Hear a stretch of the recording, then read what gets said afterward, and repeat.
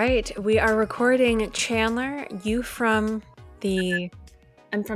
I'm recording currently from the beautiful island of Nantucket. I was going to say the golden island of Nantucket. Not really sure why it's golden, but It's actually quite green. I wasn't sure if Nantucket was an island or not, so I'm glad to confirm that indeed it is. Indeed, it is an island. It is located, it's an island right next to Martha's Vineyard, which is also an island. These are things I didn't know. I thought they were all connected to larger bodies of land. Correct. I assumed the same thing. So does this mean when people go to their ritzy places on Martha's Vineyard or in Nantucket, they have to reach that place by either ship or plane? Yeah, ferry or plane. Did you see who's also in... Wait, hold on. First of all, I want to ask you, do you know what state Nantucket's in? Massachusetts? Okay. Just wasn't sure if you were going to know that. It was a wild guess. So I'm glad I've seen enough, Hollister, Abercrombie, maybe little Brandy Melville shirts that say Nantucket, Massachusetts on them. Yeah. That's really where my my geographical education comes from, brands targeted towards 8th graders. I mean, and that's what everybody is wearing here. It's actually really wild. Like everyone's either in like Doan, Love Shack Fancy, or like Brandy Melville. It's crazy. That's so funny. Yeah, it's really lovely. Just like a lot of people in one size fits all, basically only fits 18-year-olds clothing. Yeah, I mean, just basically my main takeaway from the fashion here is just that everyone is richer than me, like by like heaps. Right. They all can afford to drop $400 on a dress that is actually just like barely even flattering and makes them look like they are one of Joseph Smith's wives. I've seen teen girls, like throngs of teen girls in nicer clothes than I've ever owned. What a harsh reality to confront. I mean, that's the thing is like we would have loved to have grown up East Coast wealthy, private schools, boarding schools, Prince William potentially at our schools. This didn't happen. This wasn't our reality. We were public school hoes. We were like, it's just interesting the difference between like, Orange County wealth, which I wouldn't even say that we had like, the package, the Orange County total picture of wealth, but like, right. I mean, every single person here is rich. I mean, there was a baby who passed me yesterday in a gorgeous stroller, and I'm like, that baby is richer than me. The baby has more net worth than you, for sure. Yeah. That baby will live a much nicer life than you. There's just something about people who are extremely wealthy and the way that they dress head to toe that just feels different. Like, there's an air of wealth in their bracelets, in their makeup. Right. There's no skimping, There's like a Cartier stack paired with an $18 Brandy Melville casual crop tee. Mm-hmm. And, a pair of $700 sneakers that are meant to look like they're extremely distressed. Right. I mean, we were seated next to a family at brunch yesterday who, every single person was dressed impeccably. It was like a grandma and grandpa and then a, mother, and I would presume would be her husband, but they were seated on opposite sides of the table and barely spoke to each other. And then the kids were just like dressed impeccably. I mean, they were darling, and they were playing with like these little horses on the table. I mean, it's the most amazing people watching of my entire life. There's something about wealthy families that just makes my soul feel warm and cozy. Like, this family has an easy life. Right. This family, like, they don't feel stressed. When the children start crying, the children are removed. This reminds me of one of my philosophies. Can I tell you one of my philosophies? Sure. I would like to go back to the days of governesses. Okay. Because for me, like if I was to have a large brood, I would love to have it structured in a way where the children were brought to me in the mornings, freshly groomed, bathed, fed, perfumed, perhaps, fully rested, just a little gleam in their eyes. They play at my feet as I sip tea and talk about the day with my fellow ladies. And then the second they're ornery or in some way displeasing, a very comely and groomed other person / woman runs in to usher them out. They're extricated at the slightest, discomfort. That's the kind of mothering I would like to see embraced. It's your fourth wave of feminism that you're interested in, championing?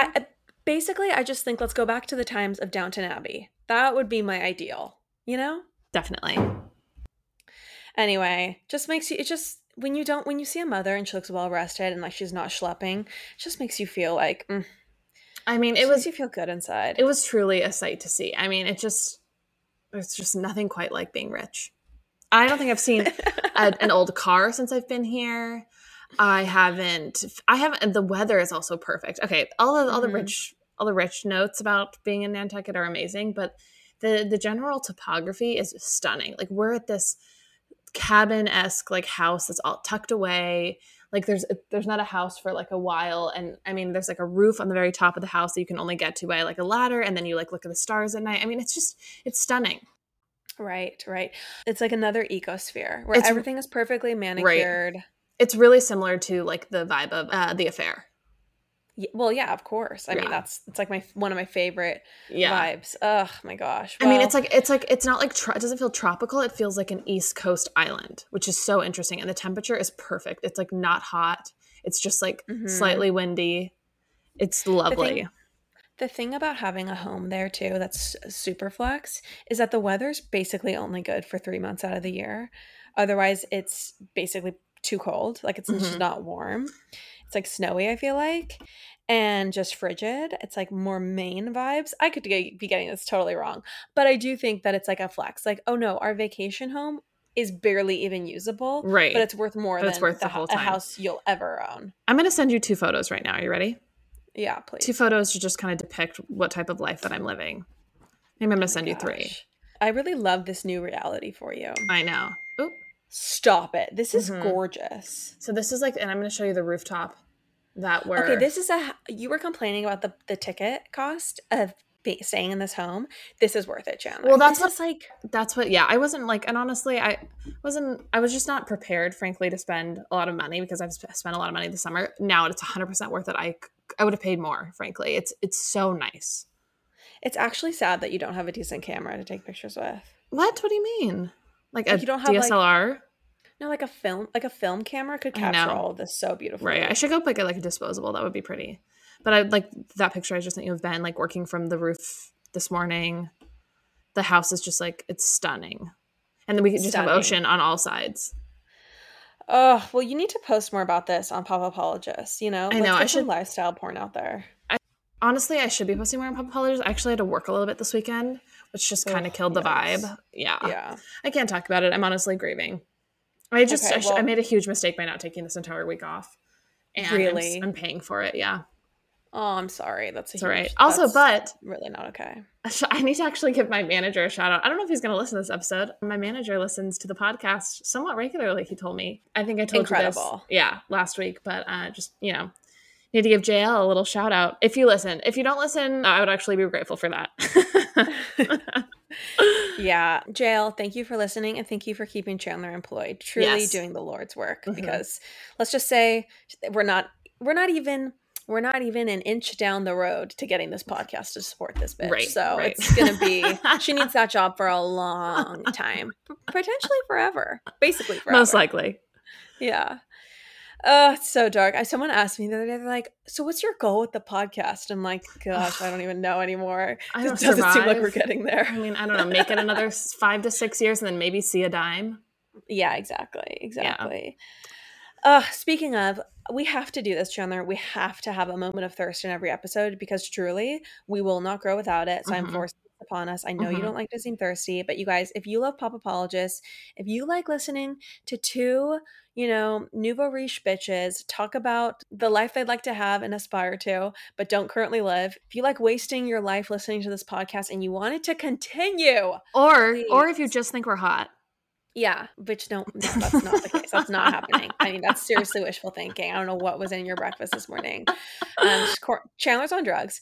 But if you want this podcast to continue, please share it. We need more we literally need, we need more listeners. That's really the name of the game. We need more people who listen to the podcast. So share it on your stories. Tell people to listen. Tell people you love it. Tell people it's the best thing that's ever happened to you. Tell people it saved your life. Lie if you have to. Right. It doesn't matter. I mean, honestly, just share the pod. Share the pod. No one has stopped me in Nantucket and asked me if I'm Chandler from Popapologist, which I think is just showing how little we're growing. But yeah, there's that. There's also the fact that we're just not really growing anymore. So there's also just that when we look at the stats. So anyway, You guys, it's up to you. If you want us to stay on the air, please share. I can just hear people being like, I actually don't really care. Sounds like a lot of work. Yeah, totally. Okay, well, speaking of work, you and I both were very interested in following the Simone Biles story. And we watched the documentary Athlete A. Correct. How good was that documentary? It was insane. So I Riveting. I work on obviously West Coast hours on East Coast time. So I usually like the mornings are a little bit more free for me. So I watched it one morning before work, and I had a friend staying with me, and both of us could not, like, he tried to do some work and then he just kept like coming back over to sit on the couch and watch it. Like, it was so riveting. And that's the thing, like, a truly riveting documentary. It made me realize, like, wow, this has been sitting on Netflix this whole time. Like, it is captivating. I know. So good. Okay, so it tells the story of Larry Nassar, which obviously everyone knows the story, but I hadn't ever really done the research or heard about. So it's super, super fascinating. And I think like one of the things that's the most riveting for me is actually learning about like Olympics, like basically the bureaucracy and the institutions that the Olympic athletes essentially enrich. Like what I realized, I had this epiphany. Because we always think of Olympic athletes, I feel like, in terms of like their glory. But really, these athletes are just like transitory, temporary, disposable performers, Right. who are essentially replaced Right. the second they stop performing and creating results for the institution. And really, the people who benefit, it seems like, are the lifelong coaches, the lifelong administrators and bureaucrats and executives of these institutions who are essentially enriched for life. Like it interviews all of these past performers, these, you know, like most people, lay people, they only really hear about the gold medalists. Exactly. Yeah, you don't become a household name unless you're like, unless you are like a Simone Biles who is like consistently awarded and like, you know, or invents a new move or something like that. Like I had never heard of half of these. Or Serena Williams. I'd never heard of half of these gymnasts. Olympic gymnasts. I had not heard of any of them. And it was so interesting because you realize like, wow, these people, they sacrifice their entire youth. They have a totally different childhood because they just train intensely. They damage their bodies. They just completely sacrifice themselves for this competition. They paid to do this also. This career. Yeah. And then at the end of it, a lot of them, like, you're kind of like, man, it doesn't seem like they really like this set them up in any way for like a life of ease or like even financial success. It was actually very interesting. Yeah. Yeah. I mean, that's just like straight up the like just the money side of things. We aren't even getting into the abuse that happens. Like this is just like the reality of the sport. Right, exactly. Which I just thought was like, you know, I think the story of Larry Nassar's abuse has been well documented. And I think that it doesn't bear repeating necessarily on this podcast. Yeah. However, I think that absolutely it's a story you haven't paid attention to. You should watch this documentary because it's really fascinating and really horrible. For but me, also just, yeah. I was just going to say, so for me, a really interesting part of the entire documentary was learning more about the like history of gymnastics and how it became this thing that was featuring very, very young girls. Right. Where it used to be more adults. And now adult women. Adult women. And now it's like teenage, if not like, you know, prepubescent girls. Right. Or like, and they're smaller and 13-year-olds. Right, exactly. And that was also shocking to me too, is there was there was basically this sea change because the Russians started dominating gymnastics in the 70s, and they had this extremely strict style of training, and their stars were extremely young, like 14, 15. And so the Americans learned like, okay, that's what's working. We're going to adopt that similar mentality. I mean, and then we literally had coaches from Russia. Right. Yeah, the top coaches from Russia, I think, were they hired by USA Gymnastics? I think they use the word like defected. So I think they came over to the US. It just made this intense change where it went from healthy adult women to these very young children, essentially. Yeah. Children who have the weight of the nation on them and then are also abused. Like literally the training environment is one of like talking negatively to them, it's total verbal abuse, encouraging eating disorders. Like the idea that you would have to be a physical athlete, but then you're also encouraged not to eat is just so incredibly, like, it's just doesn't compute for me. I didn't realize that Simone Biles is also 4'8". Did you know that? Yeah. Well, apparently, like, the shorter you are, essentially, the better as a gymnast because you can do more flips in the air. Yeah. Yeah. Okay, that just was like a stalking like number to me. Yeah. I don't mean to brag, but I can do a round off. Can you do a round off? I cannot do a round off. Yeah. Well, anyway, it's a skill saved for the few, for the elite, if you will. And one of the things that I haven't seen you do a round off in a very long time. So I'd like to, to make sure that's still up to date. I can do a repeat. Absolutely. It's no problem. I'll do it for the Instagram at some point. Maybe in Europe. Who knows? It depends how turnt I get. Anyway, I remember like my gymnastics days a tiny, tiny bit. And like, so basically what's going on with and I'm gonna come back to that. But what's going on with Simone Biles now is everyone, if you're not following the story, essentially, she's the premier athlete, the top athlete by a huge margin. Like she's the best we've seen in I think 54 years. She was up for this Olympics getting the all-around title, like I guess being the best in every category for the second or third time. She's like phenomenal, once in a century athlete, incredible. And her performance has kind of started to deteriorate in the finals and leading up to the events. And she'd had a few missteps. And then finally in the finals for Tokyo, she like stepped off the mat, which is like, or did she fell off the beam or step off I think she stepped off the mat in the finals. I don't remember. It was a foot off the spot. And anyway, this oh my gosh, anyone who's like familiar with gymnastics is just like let's make sure we have that right really quick. I'll just look it up really quick. Okay, Chandler's gonna fact check. So basically, she also simplified in air the move she was going to do. So she was gonna do some like very complex thing, and then in midair she changed what she was gonna do and simplified it. And one of the things they said is basically like, sometimes gymnasts, they get what are called the twisties, which is you basically stop being able to fully have control and awareness of where your body is in space. And I remember like I remember doing gymnastics and like doing back handsprings and doing that stuff. And I don't want to compare my extremely juvenile, like kindergarten level gymnastics to Simone Biles. But I think we all instinctively understand that your body, when it's doing like these extremely fast movements, it has to be completely in sync with your mind. And there's no moment where you can second guess. Like your mind and your body have to be working completely in fluid motion, and you have to be 100% confident. And the second you second guess, that's when there can be huge problems. And so anyway, she pulled out. It's just like it's a level of precision that just requires that type of mind body, syncness, mastery. Yeah.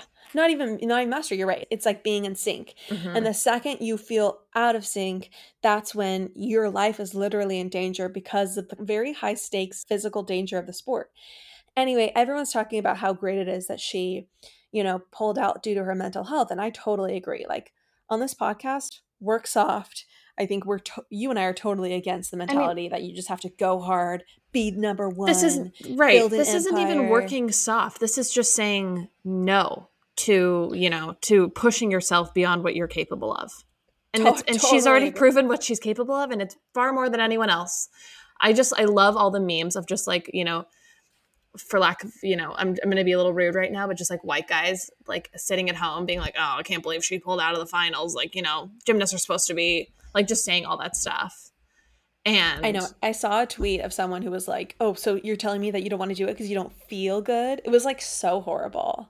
Yeah. Even though she's like one of the most awarded gymnastics Olympians like of all time.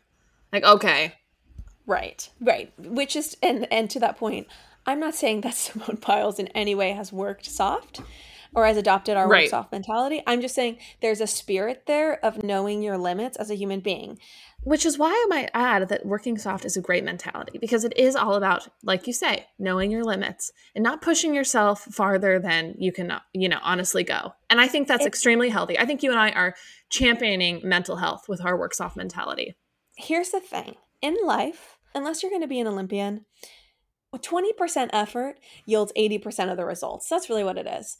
But you have to put forth 80% to 100% effort to yield that top score. And most of the time, it's not even necessary. I completely agree. And I just think it's amazing and it's commendable. And I don't think we should be pushing people to do that crazy of things. And people should be listening to their bodies and to their minds. And there should just be more normalization around it, because she's done enough, everybody. Okay. You've seen enough. Yeah. And like, of course, it's a mental health thing, but it's also it's a physical health thing. It's like knowing, hey, and I honestly do that all the time. Like, I'll be like, oh, sorry, I'm not going to do some crazy sport, or some like, I'm not being asked to do crazy sports. Let's just fact check that. I feel no one's asking you to be on the soccer team. Okay. I feel like I opt out of dangerous situations daily. Right. Maybe that's totally an illusion. It's about having the confidence in yourself and valuing yourself over being a sacrificial lamb for other people. I completely agree. I'm so glad, Lauren, that you're saying no to dangerous situations every single day. I'm so proud of you. Your bravery is amazing. A little bit of an exaggeration. No, I loved it. I'm here for it. I also say no to dangerous situations all the time. I just want to add that the documentary is really great. It doesn't actually really focus that much on Simone. I do think it was really, I read something about how it was really important for her to even participate in the 2021 Olympics, because just to put pressure on USA Gymnastics to do better and to, make reparations for the past, which I think is just super powerful. Like, she's made this incredible, like this huge statement. And I didn't honestly understand that she was one of Larry Nassar's victims until the documentary. I didn't know that for some reason. I didn't know it either. Honestly, I didn't know who she was until like a week ago, until all this stuff came out. Yeah, we're not sporty. We're not sporty people. I know it because I feel like I've done advertising stuff around her, and she's like a person in like that world that she's like a sponsor or whatever. But yeah, she's incredible. And anyway, so all that is to say, the documentary is really excellent. It's pretty dark, so like buckle up. It's not easy to watch, but it really makes you think. Like, at least it made me think that we need to rethink some of these institutions, because they just are filled with corrupt people who do not protect children at all. Right. And I think one of the most arresting scenes of the whole documentary is when Carrie Strug, in the 1996 Olympics, she lands incorrectly and injures herself like pretty badly on her first try. And then her coach is like, go. And like, there's not even the option that she wouldn't do her second try, even though she's clearly injured. So she does her second try. She nails it. She wins the gold. But literally, she lands basically on one foot and then is so hurt from this that she crawls away from like the floor, the mat. Like, you watch this like child like just crawling from the mat, and you watch as everyone is so happy, and it's actually like so deranged, and it makes you like rethink like I get that the Olympics are so great. You're watching like human excellence, people pushing the frontiers of what the human body can do, yada yada yada. But also why, in terms of like, if it's costing you your body. Exactly. Why is the question. It's like, literally, why? Some people are just really passionate about their sports. Like, I don't know what passion is at all, but some people are just really passionate about it. And, it is a beautiful thing to see people accomplish huge moments like that. But yet again, it also begs the question, why? At what cost? Athletic achievements, I understand the objective value of them in a theoretical way. I understand the theory. Sure. In reality, though, I just think about like, I've just like never wanted anything that much ever. Like, does it even matter if you can propel your body through a body of water, if you can surf a big wave, if you can do any of this shit? Like, really? If it's going to cost your physical health, if it's going to cost you hours of happiness and leisure. Right. If you're considering... If you're going to have to wear a brace or go into a cast, no, absolutely not. Absolutely not. You know what I've won the Olympics of, Chandler? Not being giving a lady single of leisure. not giving a single fuck, being a lady of leisure, enjoying my life, not caring what people think. There are other Olympics that I feel like we are not necessarily unheroed, uncelebrated. Unsung heroes. Totally. Yeah. Anyway, so you guys, if you're not an Olympic medalist, which I'm sure no one listening to this podcast is, I would just you are an Olympian in another way. You are. I mean, I would like a gold medal for having a weak will to live. An exceptionally weak will to live. For a gold medal for living in spite of your weak will. Living and championing and moving forward and trying and getting a job. Yeah. Holding down that job. Showing up every day. This is the thing. Like, everyday people like us, total commoners, just getting through the day is a feat that, if assessed correctly, should be judged as heroic. I'm about to sing the national anthem. Are you crying? I'm crying. Okay, great. Wow. I've lit a torch here in Nantucket for you. I'm about to go run around the house with it. Phenomenal. Well, Courtney is an Olympian of style. Let's put it, Yes. What's my accolade? Being chic. Olympian of... You are an Olympian of being like a great, wonderful friend who people Olympian just of adore. Friendship. You're an Olympian of friendship. I have the chills. Right? Are you expecting one? I mean, I give myself so many accolades as I just move Let's through leave my it, normal life. And you already can do a round off, so I feel like you don't need both. You don't need to have, just get too many compliments as it is. Yeah, so let's just hold off there.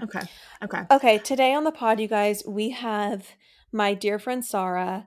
She is the founder of Casita de Luz, a direct-to-consumer fine jewelry brand based out of LA. Chandler, this was such a fun conversation. She's amazing. I want all of her jewelry. Yes, I loved hearing all of her takes. And I don't know, it opened up my mind to the jewelry world in a way that hadn't before. Yeah, she gives like all these cool behind the scenes info. Some of it like true hacks for how you can get great fine jewelry at a fraction of the price. So anyway, she's a wealth of knowledge. So it was super fun to chat with her about all the brands we love and what's worth it, what's not, like what's trending. What to invest in, what not to. It was a really fun conversation. So I hope you all love it. And we will see you either next week or on Friday if you're a Patreon. And if you're not on Patreon, look in the mirror and ask yourself what you're doing with your life. Take a good, hard look in the mirror. Ask yourself why you're not spending $8 a month to hear more of us. Or $4.99 to keep the pod alive. Right. $4.99. Let me just say. Yeah, to just say you're on the Patreon, but you don't have to listen. The people the benevolent souls who are just paying monthly just to show their support, they're like, I've heard enough, but I think these girls could use $5. Right. Those are Olympians in their own ways as well. Olympians of compassion, generosity, and charity, and friendship. Okay. Okay. Love you, sis. Love you. Enjoy the interview, guys. Bye. All right, time to take a moment and talk about one of our lovely sponsors, Spade and Sparrows. You know Popapologists love Spade and Sparrows, and there's quite a bit to adore about each of their 4 varietals. Each are delicious in their own way.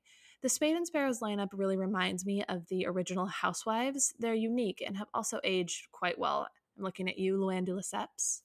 My current favorite pairing is the Spade and Sparrows Rosé and a new episode of Real Housewives of Beverly Hills. You just couldn't ask for a more delicious night than those 2 things. Spade and Sparrows was created by Caitlin Bristow. She's the Bachelor Nation star and fellow podcaster. This wine was made for women by women, and you can tell. So, basically, it's a wine made for popapologists. Spade and Sparrows is available in select liquor stores across Canada as well as select Walmarts in California. It's also available online at spadeandsparrows.com. Enter code POP15 at checkout to receive 15% off your first purchase.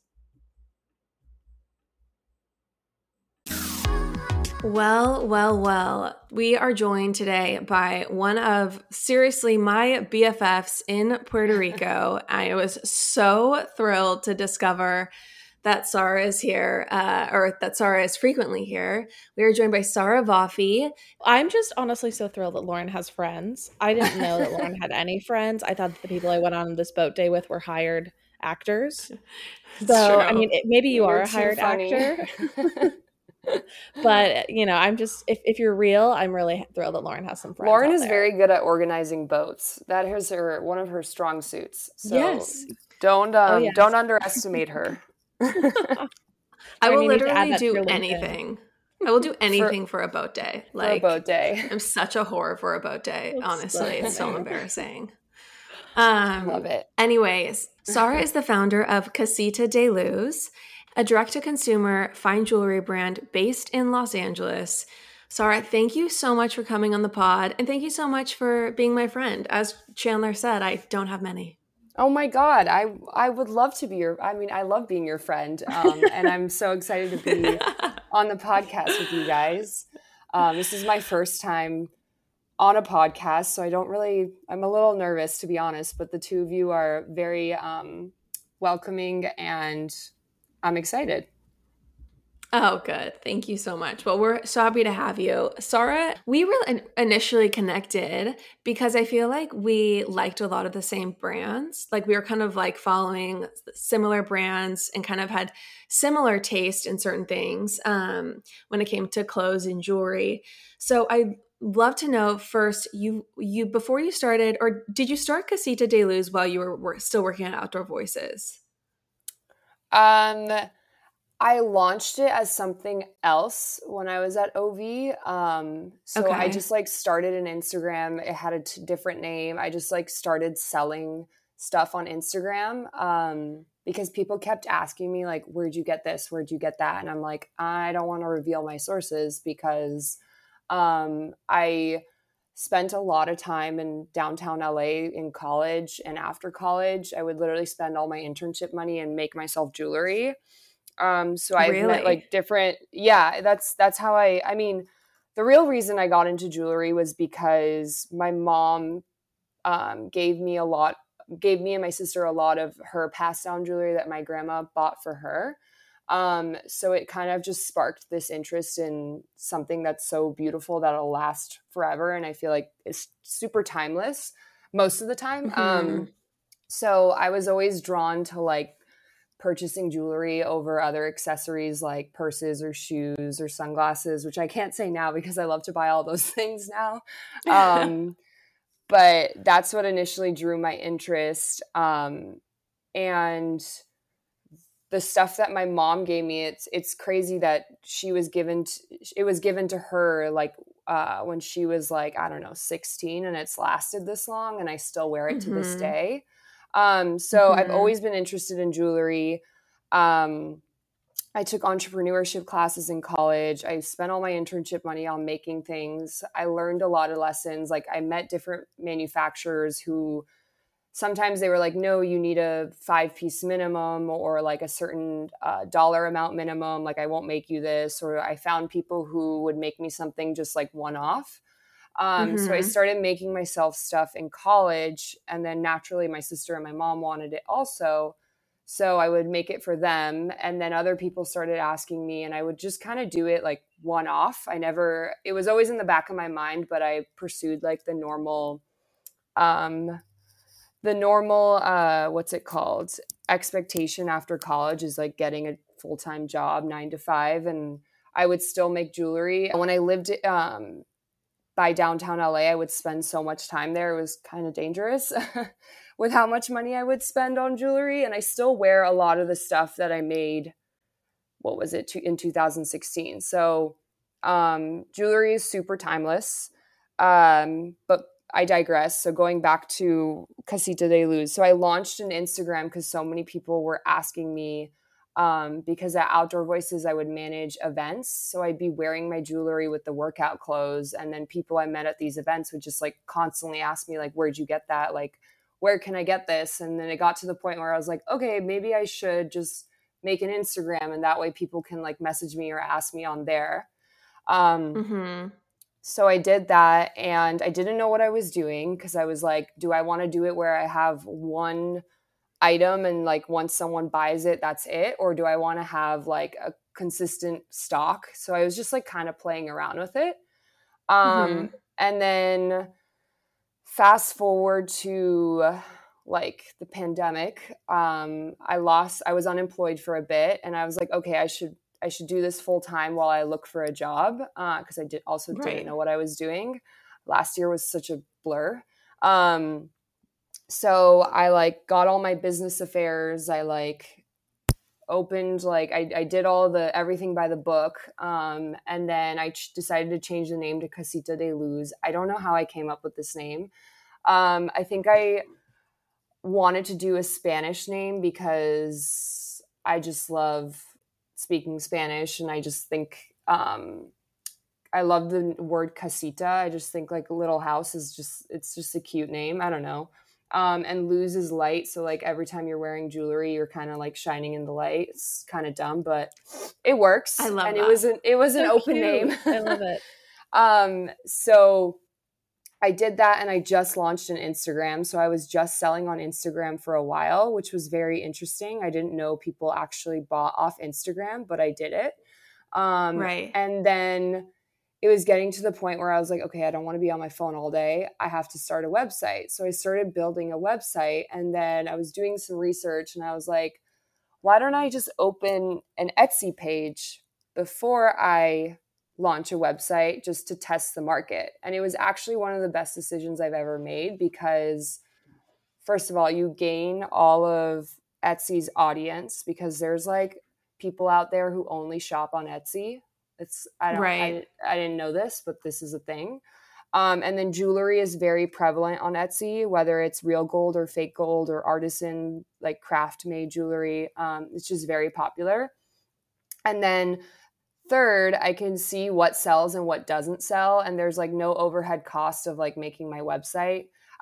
Honestly, it was just like, it's been a constant test, seeing what works and doesn't work and what fails and what has been successful.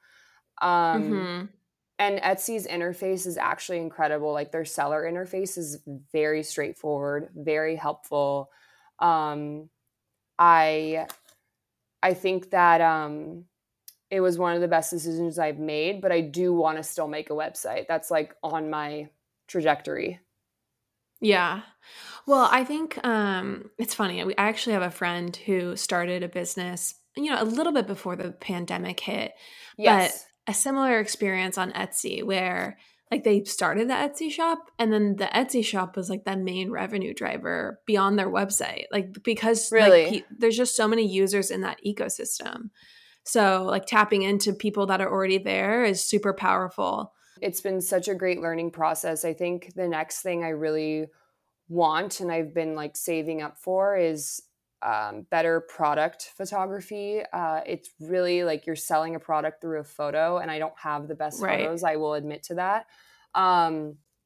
So that's like next on my list. I think that's even before a website. I don't know, but Etsy is a great place if you want to start a jewelry brand to test the market. That is my biggest advice to anyone who like wants to sell jewelry. So when I first met you, I noticed your jewelry right away, and you definitely have like a very distinct, really beautiful style. And honestly, you like got me. I feel like you got me into jewelry. Like I kind of like I have that effect on people, and a lot of boyfriends are not happy about it. Truly like seeing Sarah and all of your jewelry, like it fully was like, oh my gosh, I want to look just as fabulously adorned. There's really no other way of putting it. So it's so funny. And I was talking with Chandler on our Patreon last week, and we were talking about like things we want to buy coming up. And I feel like when it comes to like buying like more higher end pieces, you should start with jewelry because A, you wear it every day, and B, it's not like a handbag or a pair of great shoes that's going to eventually wear and tear. Like most fine jewelry, like you said, you can give it to your grandchildren someday, which is just like there really is no better investment. Totally. And honestly, most jewelry is repairable. So like, let's say a diamond pops out or like you bend your ring, like it's totally easy to fix those things. And I think a lot of people don't know that. And I think a lot of issues with jewelry is people are just not educated. Right. So that's really what we wanted to chat about with you on the pod, because I feel like It's all a mystery to me. Like, I'm looking at like jewelry online, and really I have no idea what's a good price and what is just like a really well-branded brand, essentially, with good photographs. Like, it's so funny. I was looking at an Anita Ko necklace this morning, and it's so pretty. It's a lariat beautiful necklace. I'm not sure if it's like, I'm not sure if it's, that's how you pronounce it, but I think it's a lariat. Yeah. Lariat, same thing. Yeah. Well, okay, I'm going to send you a link right now, actually. But anyway, it's like a slim gold chain, and then it has a emerald diamond and a marquise diamond. One is, or a baguette, like a baguette diamond. One's a quarter of a carat, one's a third of a carat. So these are small diamonds, and then the gold chain is extremely thin, and it's $5,700. And I just like know instinctually that this is like a crazy markup. However, maybe I'm wrong. So I'm like so curious, like what brands you like basically what brands you think actually sell at like really good prices? Like, how do we determine what's a good price? I'm sending you this link right now. We just need like you to guide us through this. So I think, you know how you mentioned like, oh, I was wearing jewelry and it made you want to wear jewelry. I think what makes, this will all tie together, what makes jewelry so fun is that it can really, you can like really bring out your personality with jewelry. Like, everyone shops at Zara, everyone shops at Mango, like wherever, like these like direct to consumer fast fashion brands. But the best way to like really show your personality, I think, is through jewelry, whether that's fine jewelry or costume jewelry. So that's what drew me to it. And then the best thing about jewelry, like I would love people to come shop everything I sell, but I think the best part about jewelry is mixing from different brands.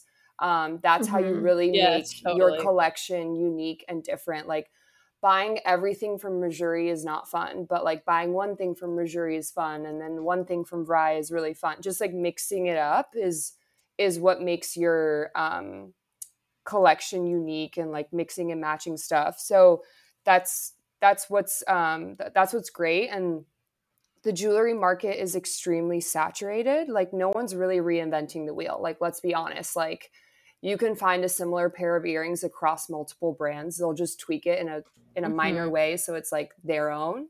But truly, like, everything's the same. Like, if you really look at everything, you're like, oh, this is really similar to this. This is really similar to that. So like, I'm not reinventing the wheel, and I'm very aware of that.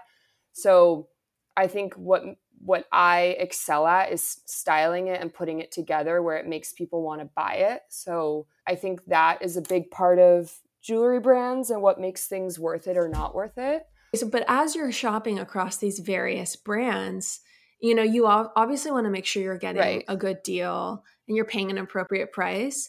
So like, I'm super curious if you find this link I sent you, you know, like if you're just looking at the materials, it's a beautiful necklace. So this is what I would tell people. Do you think that this is appropriately priced? It's appropriately priced for her market. So that's the thing, is like, each brand has their own audience and their own market. Like, I can't afford this $5,700 necklace, but there's definitely someone out there who can. Like, there's another brand called Shea Jewelry. They make beautiful stuff. If you want to look it up, it's also in the higher price range. But you know, there's it's for their audience. Like, their audience can afford this stuff. And I'm assuming they're using like high quality diamonds with good cut, good clarity.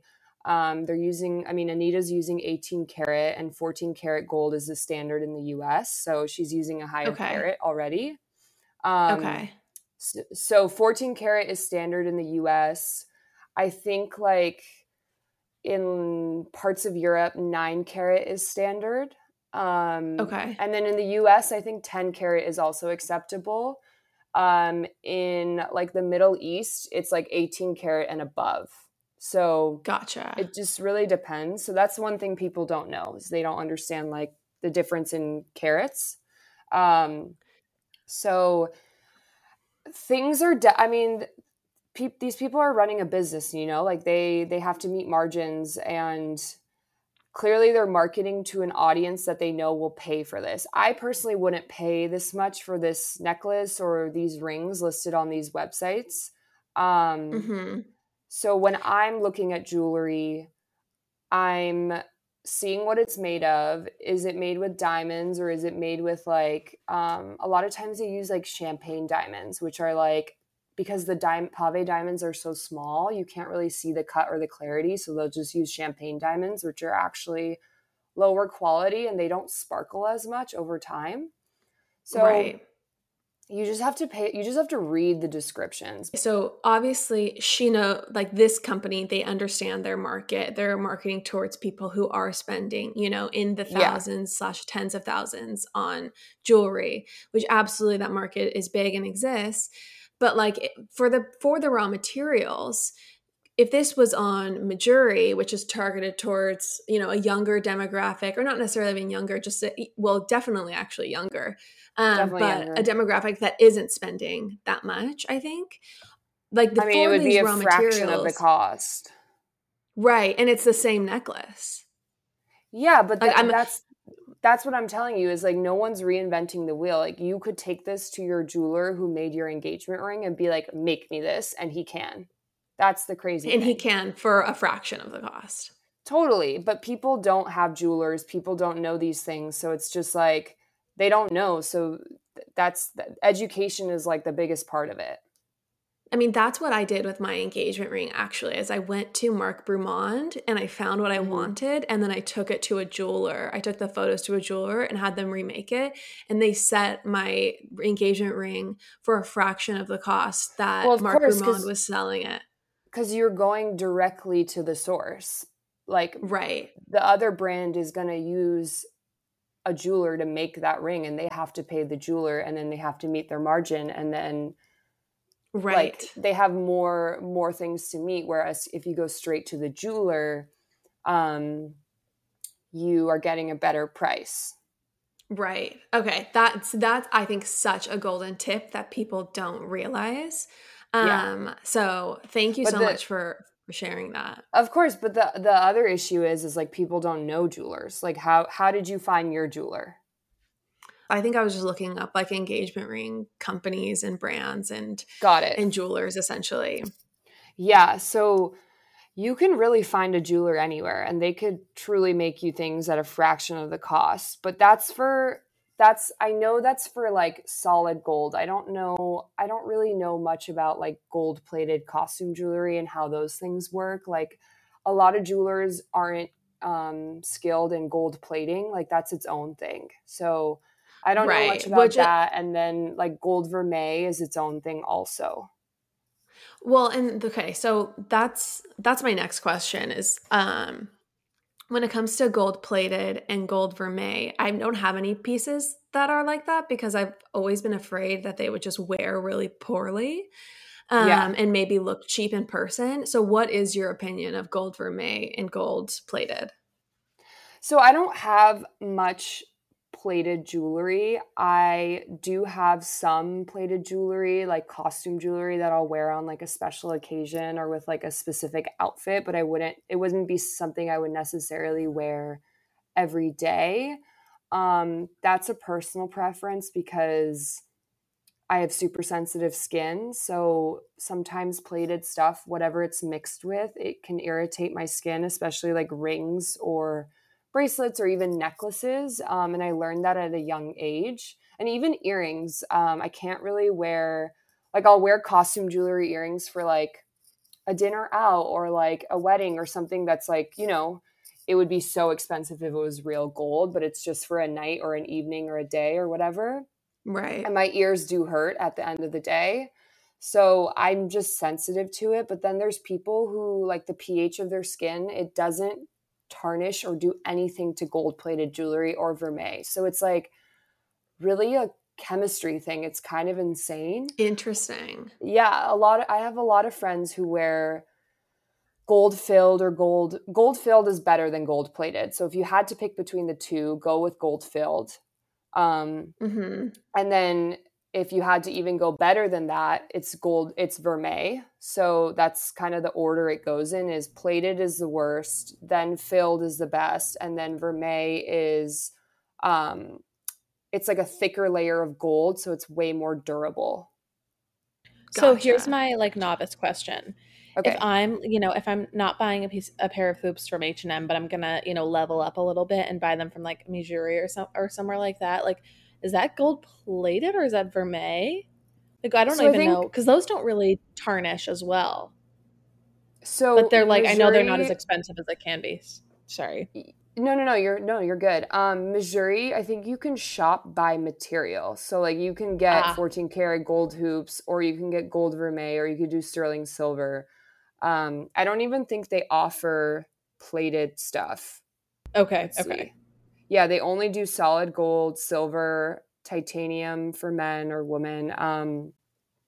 So yeah, I mean, I wouldn't recommend going and buying jewelry from like H&M or like other stores, because it's just, it's fast fashion, and I just think that stuff, it'll just tarnish, like if you sweat or it's just like you get it wet, it's like gone. Yeah, the other day I like lost a pair of hoops and I was like going out for a day with my friends, so I just like quickly ducked into H&M to buy some. And even the gold, like I had like a hoop from Gorgiana or somewhere that like and was in one of my piercings, and like the gold is so bad looking and so poor, like it didn't even match. So just even from like an aesthetic viewpoint, it's just not that great. No, and gold hoops, I think, are something that every girl should invest in. They literally never go out of style, ever. Yeah. Ever. Right. It's crazy. Like, they never, ever go out of style. Well, okay, this is a funny story. Chandler was talking with her roommates, and they were kind of like talking about potential engagement rings that they would want. Chandler, do you want to tell this story? Yeah, so we were just like chatting about engagement rings, chatting about our like styles or what we would want. Fun. And super fun, gal talk. And it was just like the most polarizing debate, because they were like, I said I would like a gold engagement ring. Okay. And they were like, absolutely not. Like, you need a platinum gold. You need like, no. And I was like, I don't really want, like, I called it silver for lack of a better term. I know it's technically platinum. But I was like, no, like I feel like gold is a timeless color. Like yellow gold. Yellow gold. Yellow gold is like a timeless color, because I do feel like gold hoops and things like that never go out of style. But what's funny is that our mom actually got a yellow gold engagement ring, and then she's got it like dipped in like platinum gold.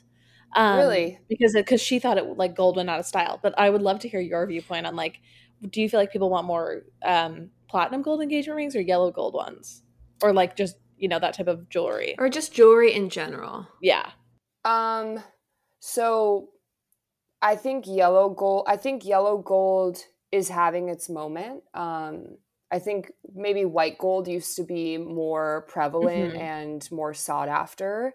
But yellow gold, I think it picked back up, because I think, tell me if I'm wrong, but I'm pretty sure yellow gold became more popular because of Carrie Bradshaw's yellow gold necklace in Sex and the City. Oh, I'm pretty sure. I don't know that. Okay, I love Sex and the City, but I didn't realize that. That's amazing. She wears that gold necklace that says Carrie. I don't think she's wearing it in the beginning. Yes. No, I love that necklace. I even got one that says Chan like forever ago. I really think she revived. I think she revived yellow gold. I totally buy that. So platinum is an interesting metal. Platinum used to be very popular in the 80s. The issue I have with platinum is that it's very soft, so it can bend easily.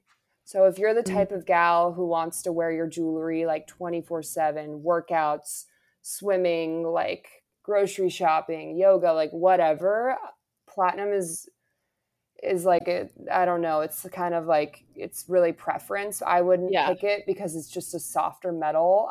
If you had to go with that look, I would do white gold. Okay.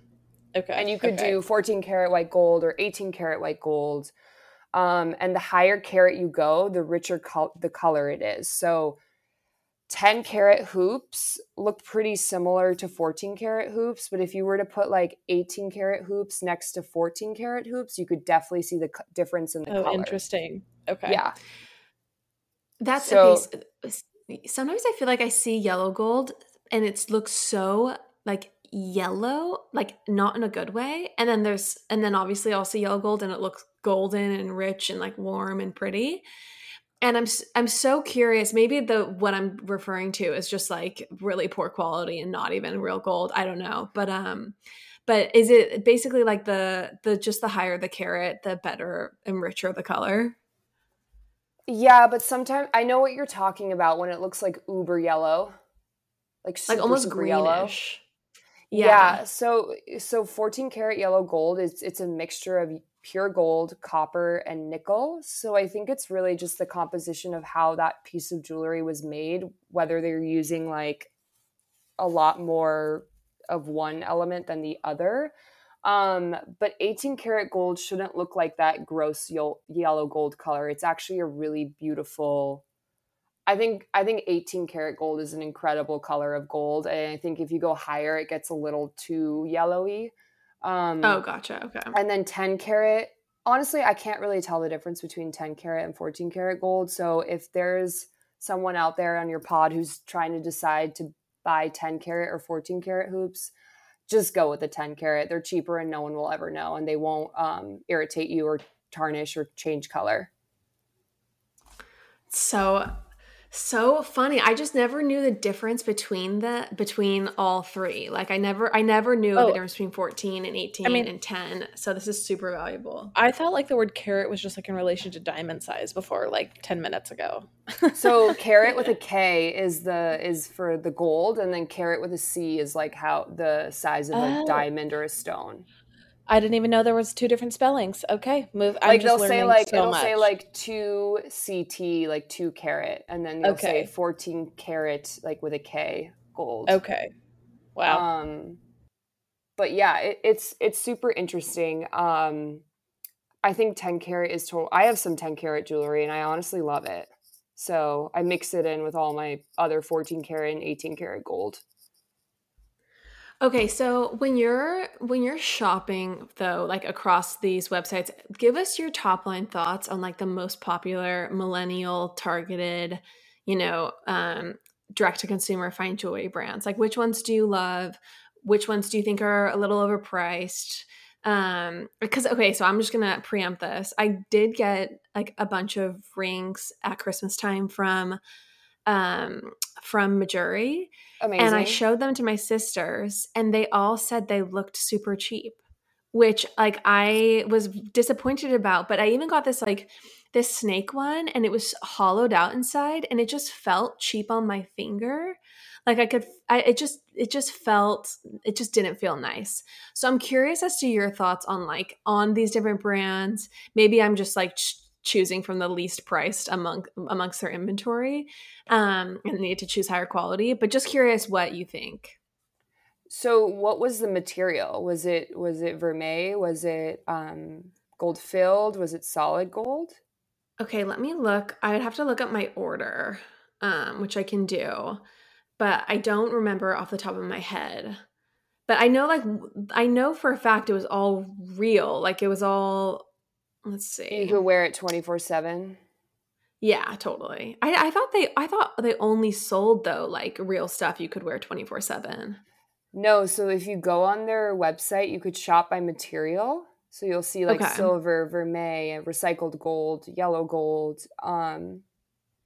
So I think that's what people don't realize is that you need to pay attention with what it's made. Like the first thing I do if I see a piece of jewelry I like is literally go drop down on the details and see what it's made of or materials. Right. That's immediately the first thing I do. And if it's not good quality, I'm like, okay, I'm not going to buy this unless it's like super costumey and I want to wear it for like a wedding or a special event that I'm literally going to wear it for like 5 hours, Like I have a couple cool cocktail rings that I got from like random boutiques, like if I was traveling that I wear for special occasions, but because I'm not like wearing them every day, they're totally fine.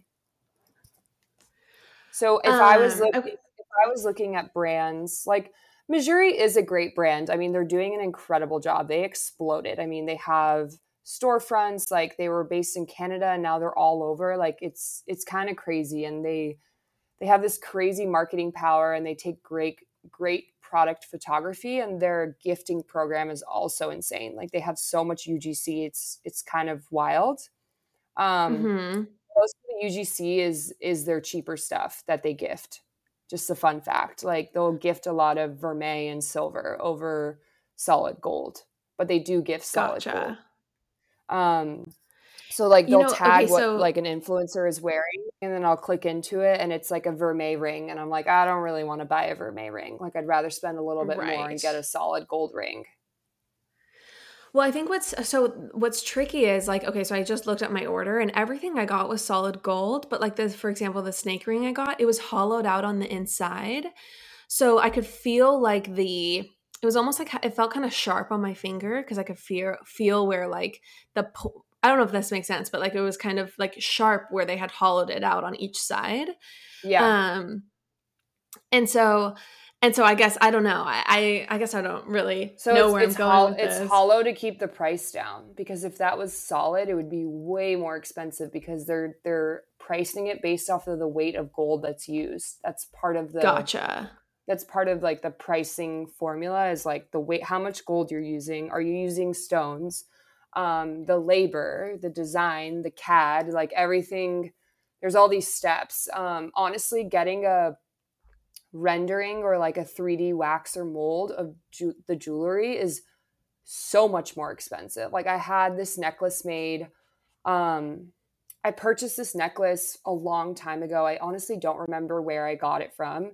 It was like this, I sell it on my shop right now, but the original one I had, I purchased, and I tried to find it again, and none of my wholesale vendors had it. So I took it to my jeweler, who I've been working with him forever, like for over 5-6 years. He's like my go-to guy. I trust him like completely. He's like an old man. I love him. We're like on a texting basis. Like I'll text him all the time. I pretty much annoy him. But I took it to him. I was like, funny. Can you make me this necklace? Like I want to sell it. And he was like, yeah, but you have to buy 10 of them in order to eat the cost of the mold that I have to make it. So like, that's what's really expensive. Yeah. So you have to sit on some inventory to get a mold, or else you end up paying a lot more for like that wax or the CAD or whatever. So that's like a really expensive part of jewelry, is if you want to make something custom, it gets expensive as like for me to sell. So as a consumer, then it's probably not going to work to take just a picture of something and have your jeweler make it, because they have to create. No. Someone could, but for me, he was just like, listen, like you could buy 2 of these necklaces and see how they sell, but you're also going to have to pay me for this wax the mold I have to make. But if you buy more, it'll cover the cost of that piece also. But no, any jeweler can make it. I mean, that'll go into their pricing model. If I'm like, hey, I want this special necklace made, like, can you make it? And a lot of times they don't need like a mold for it, because like that Anita Ko necklace you sent me, like that's a chain, which you don't need a mold for. Like they'll be able to source a chain. It's a baguette diamond. I can't see what the lower diamond is. It's a marquee diamond. So like they have all those materials on hand, so they wouldn't really need a mold for something like that. But then something specific and unique, like they have to make the mold for it. Right. And you have like, that's one of the things I noticed from your brand, is you have very distinctive, unique jewelry that I haven't seen on these sites like Mejuri or Vrai. And I think like, especially the emerald snake earrings I bought from you, like I haven't seen those anywhere. And I think they're so beautiful. So I think, I don't know, I know you say that like, you know, you're not reinventing the wheel, but I do think you have like a very distinctive aesthetic that's really pretty, fine jewelry, and youthful, which I love. Thank you. Yeah, I'm trying to like really hone in on that niche is like just kind of picking what I like and hoping people like it too. But I mean, all these brands are doing such an incredible job. It's such a saturated market. I mean, it's really tough. And I do love a lot of other brands, and I do shop other brands because I think that's like the whole fun part about building a jewelry collection is shopping different brands and then just like either keeping it, or honestly, I've melted down old jewelry before and used it to make something new. Like you could do that, or you could keep it and give it to future children or people you want to pass it down to. Or you just don't look at it for a while, and then like 6 months later, you're like, oh, I forgot I had this ring. I love it. So it's all just part of the process of like building a collection. And there's a couple things that like every girl should have in her collection, which is like gold hoops, I think are really standard. Everyone needs a pair of gold hoops. A necklace that you would kind of want to wear every day and never take off, which I think you have one. I think you were wearing it last time I saw you. Super cute. The little diamond one. Oh, thank you. And then this might be like my own thing, but I love pinky rings. I think they're so underrated. So underrated. Okay. I know it sounds ridiculous, but like right now I'm wearing 3 pinky rings on one pinky and 2 on the other.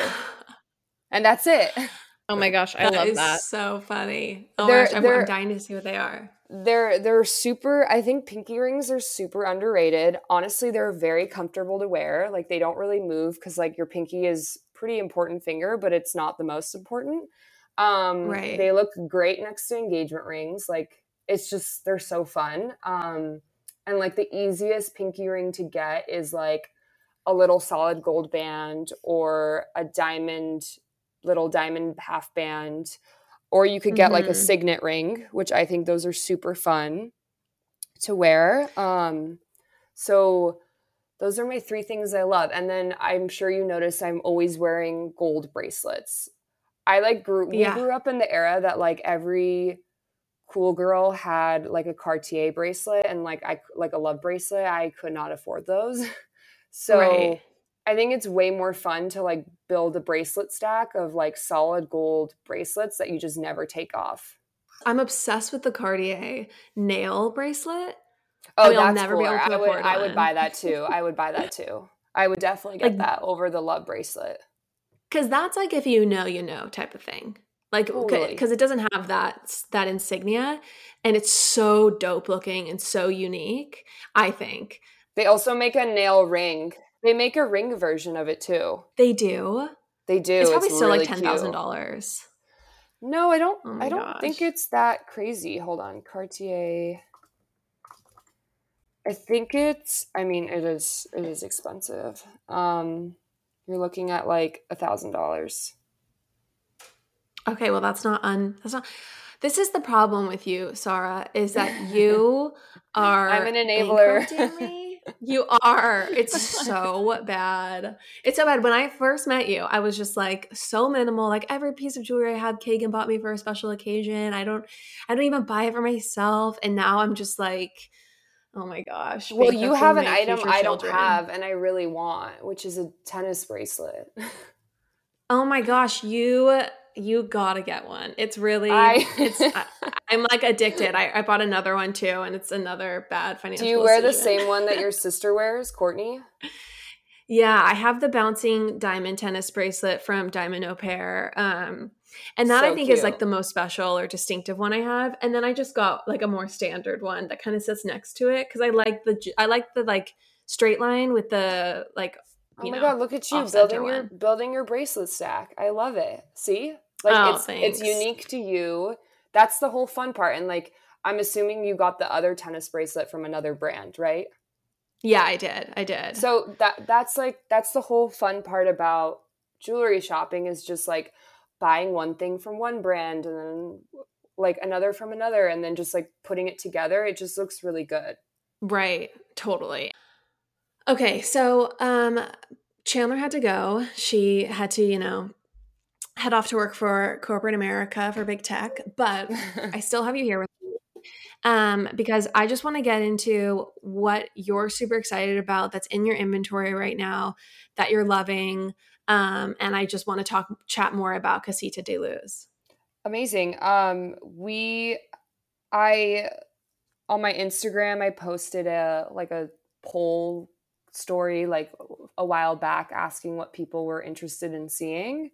And a lot of people, like, my prices aren't crazy. I mean, I do sell some expensive things. A lot of people wanted some fun, lower priced items. So I worked with a vendor in Europe, and I made these fun, colorful beaded flower necklaces. I think they're my take on the childhood necklace trend that's coming to fruition. I don't really know if you know what I'm talking about. Yes, I totally do. Yes. Chunky beads and stuff. It's super popular right now, but not completely my taste, but I appreciate it and I admire it. So that's kind of my take on something fun for the summer and something that like is an easy gift to give. So they come in a bunch of different colors. They're handmade. I work with this store in Italy. They make them by hand, so it takes a while. And the clasp is a little tiny heart, so it's super cute in case it like kind of turns on your neck. It's not an ugly clasp. So that's something fun, and I'm getting a bunch of new colors in stock within the next week. Something else that I'm super excited about. Let me look. I just have to say what I have. Before you get into the next thing, I just have to say the flower necklace is so cute. I'm dying to get the white one. I think that's my favorite, and because I would just wear so much vibe. White. Yeah, that's my vibe. I wish it was more gold. Yeah. Please do the white with the yellow, or just the salt. I think the white with the yellow is like my favorite. So cute. And I'm also obsessed with everything that you have with butterflies. I think your butterfly earrings are so cute. Your butterfly necklace. Oh, thank you. I love just everything. Got a new butterfly in stock. That's a diamond butterfly. I actually think you would really like this. I'll send you a photo. I haven't. So the issue is I have a lot of new stuff. I just haven't had the time to shoot it and like put it on my Etsy page. Okay. So, and I was trying to find, I have like photographer friends who like love to do this stuff to build their portfolio. So it's just been like a logistical planning thing. But I think, I love the flower necklaces. I sell these turquoise Huggies on my site that I also love. Obviously Are those the ones with like the hanging diamonds? No, these ones are just like classic turquoise stone Huggies, but I do want to make the one that I know which one you're referring to. It's like a turquoise stud with a chain of diamonds that's hanging from it. So I made that for myself, and I get so many requests. I'm just trying to figure out how to make it at a lower cost because I want it to look really good, but it's very expensive. Right. So it's been a little bit of a logistical challenge, but I'm learning. I love that. And then I have these... Yeah, that one's definitely been on my list. It's so cute. I have these snake earrings with ruby eyes, which are really fun and different. And what else? Let's see. I love the snake earrings. Obviously, I bought them. It's so funny. I thought about them every day for like 3 months. And then I was just so funny. I texted you and you're like, okay, let's do it. And I'm just like, I'm doing it. I'm buying it. Yeah, now you wear them all the time. I wear them every day. Totally. One of my best sellers, surprisingly, is this baguette cut sapphire and diamond Huggy hoop. I sell so many of them. People love sapphires, which is, I thought people like emeralds. I think emeralds are more in trend right now than sapphires, but those ones are super popular. They look amazing on like a second or third piercing. I'm currently wearing mine on my second piercings. Okay. And then I have a bunch of new pearl jewelry coming out. So I created these like pearl charms that you can add to any hoop pretty much of any size. So those will be coming out soon. And then I just actually made some men's stuff, which was really fun and different for me to make. Yeah, I made it with silver and white gold. One was a custom request that I got on Instagram, which it was super fun to like create this piece of jewelry for him. And then another one was just this brand that wanted, it was like a wholesale request. So I did that, but I think the snake earrings are my most popular item after the flower necklaces. Oh, really?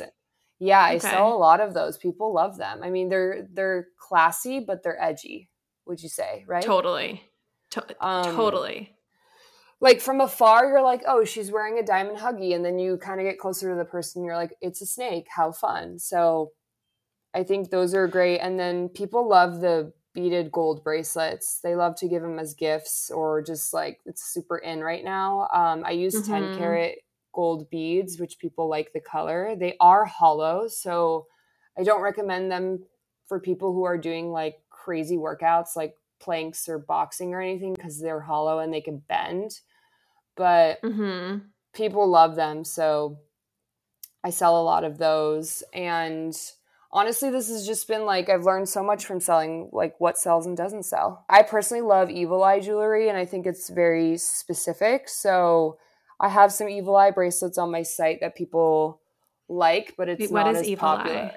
Like a little Evil Eye is like, they call it like a Nazareth. I don't know if I'm pronouncing that right, but it's like to ward off bad juju. Oh, like, evil eye.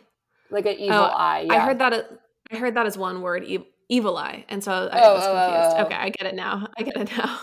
Talking a little fast. No, it's good. It's good.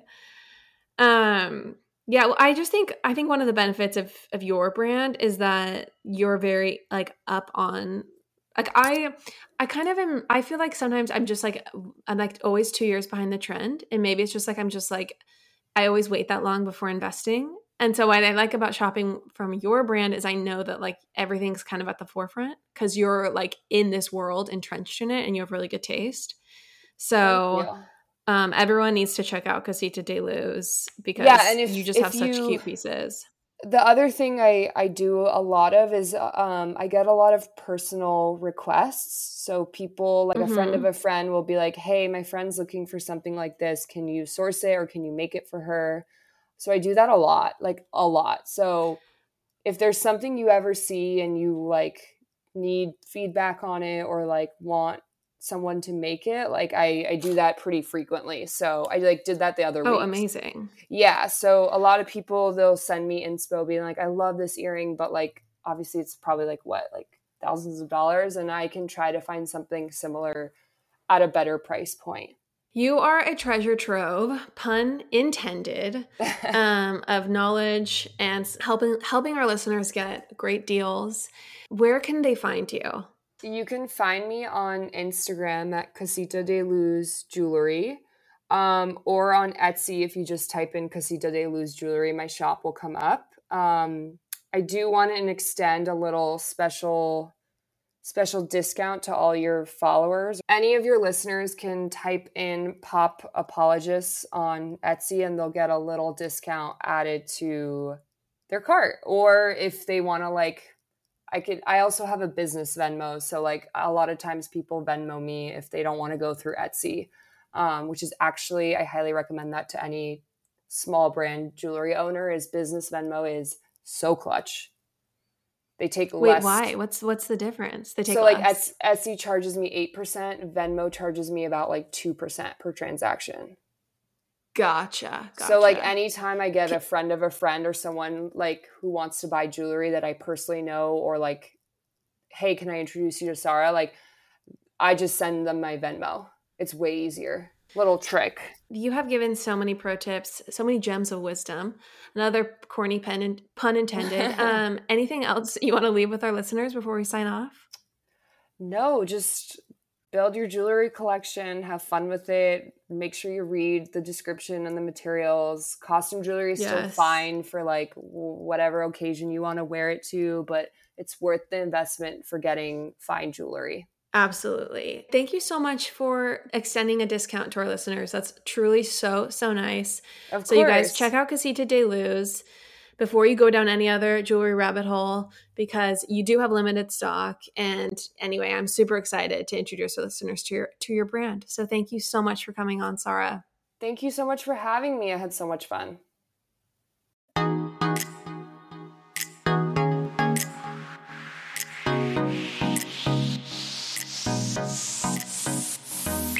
that's all for now, folks. Don't forget, give us a 5-star review, hit us up on Instagram at Popapologists, and we will see you next week, live every Wednesday.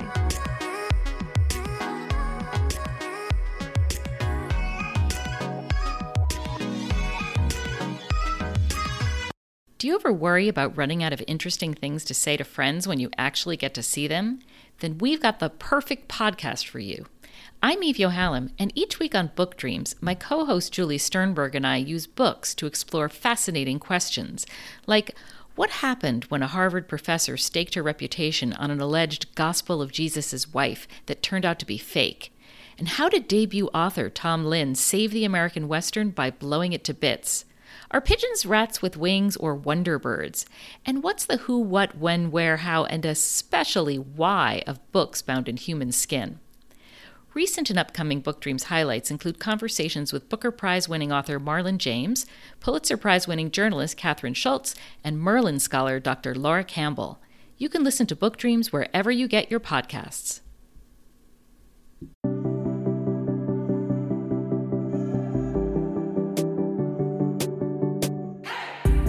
Hey everyone, I'm Emily Beerley. And I'm Jennifer Chaikin. And we're licensed marriage and family therapists, owners of The Therapy Group, and hosts of the Shrink Chicks podcast. Every week we bring you a new episode where we dive into therapeutic topics like inner child work, dating anxiety, family dynamics, relationships, and burnout. Making them more relatable and understandable, leaving the psychobabble behind. We address the things you've been dying to ask your therapist but don't know how. And work to help you stop shooting all over yourself with the expectations society can put on us. Tune in every Monday to Shrink Chicks on Apple, Spotify, or wherever you listen to your podcasts. Be sure to follow along and subscribe so you don't miss an episode. Prepare to learn all about you, because in order to grow yourself, you got to know yourself.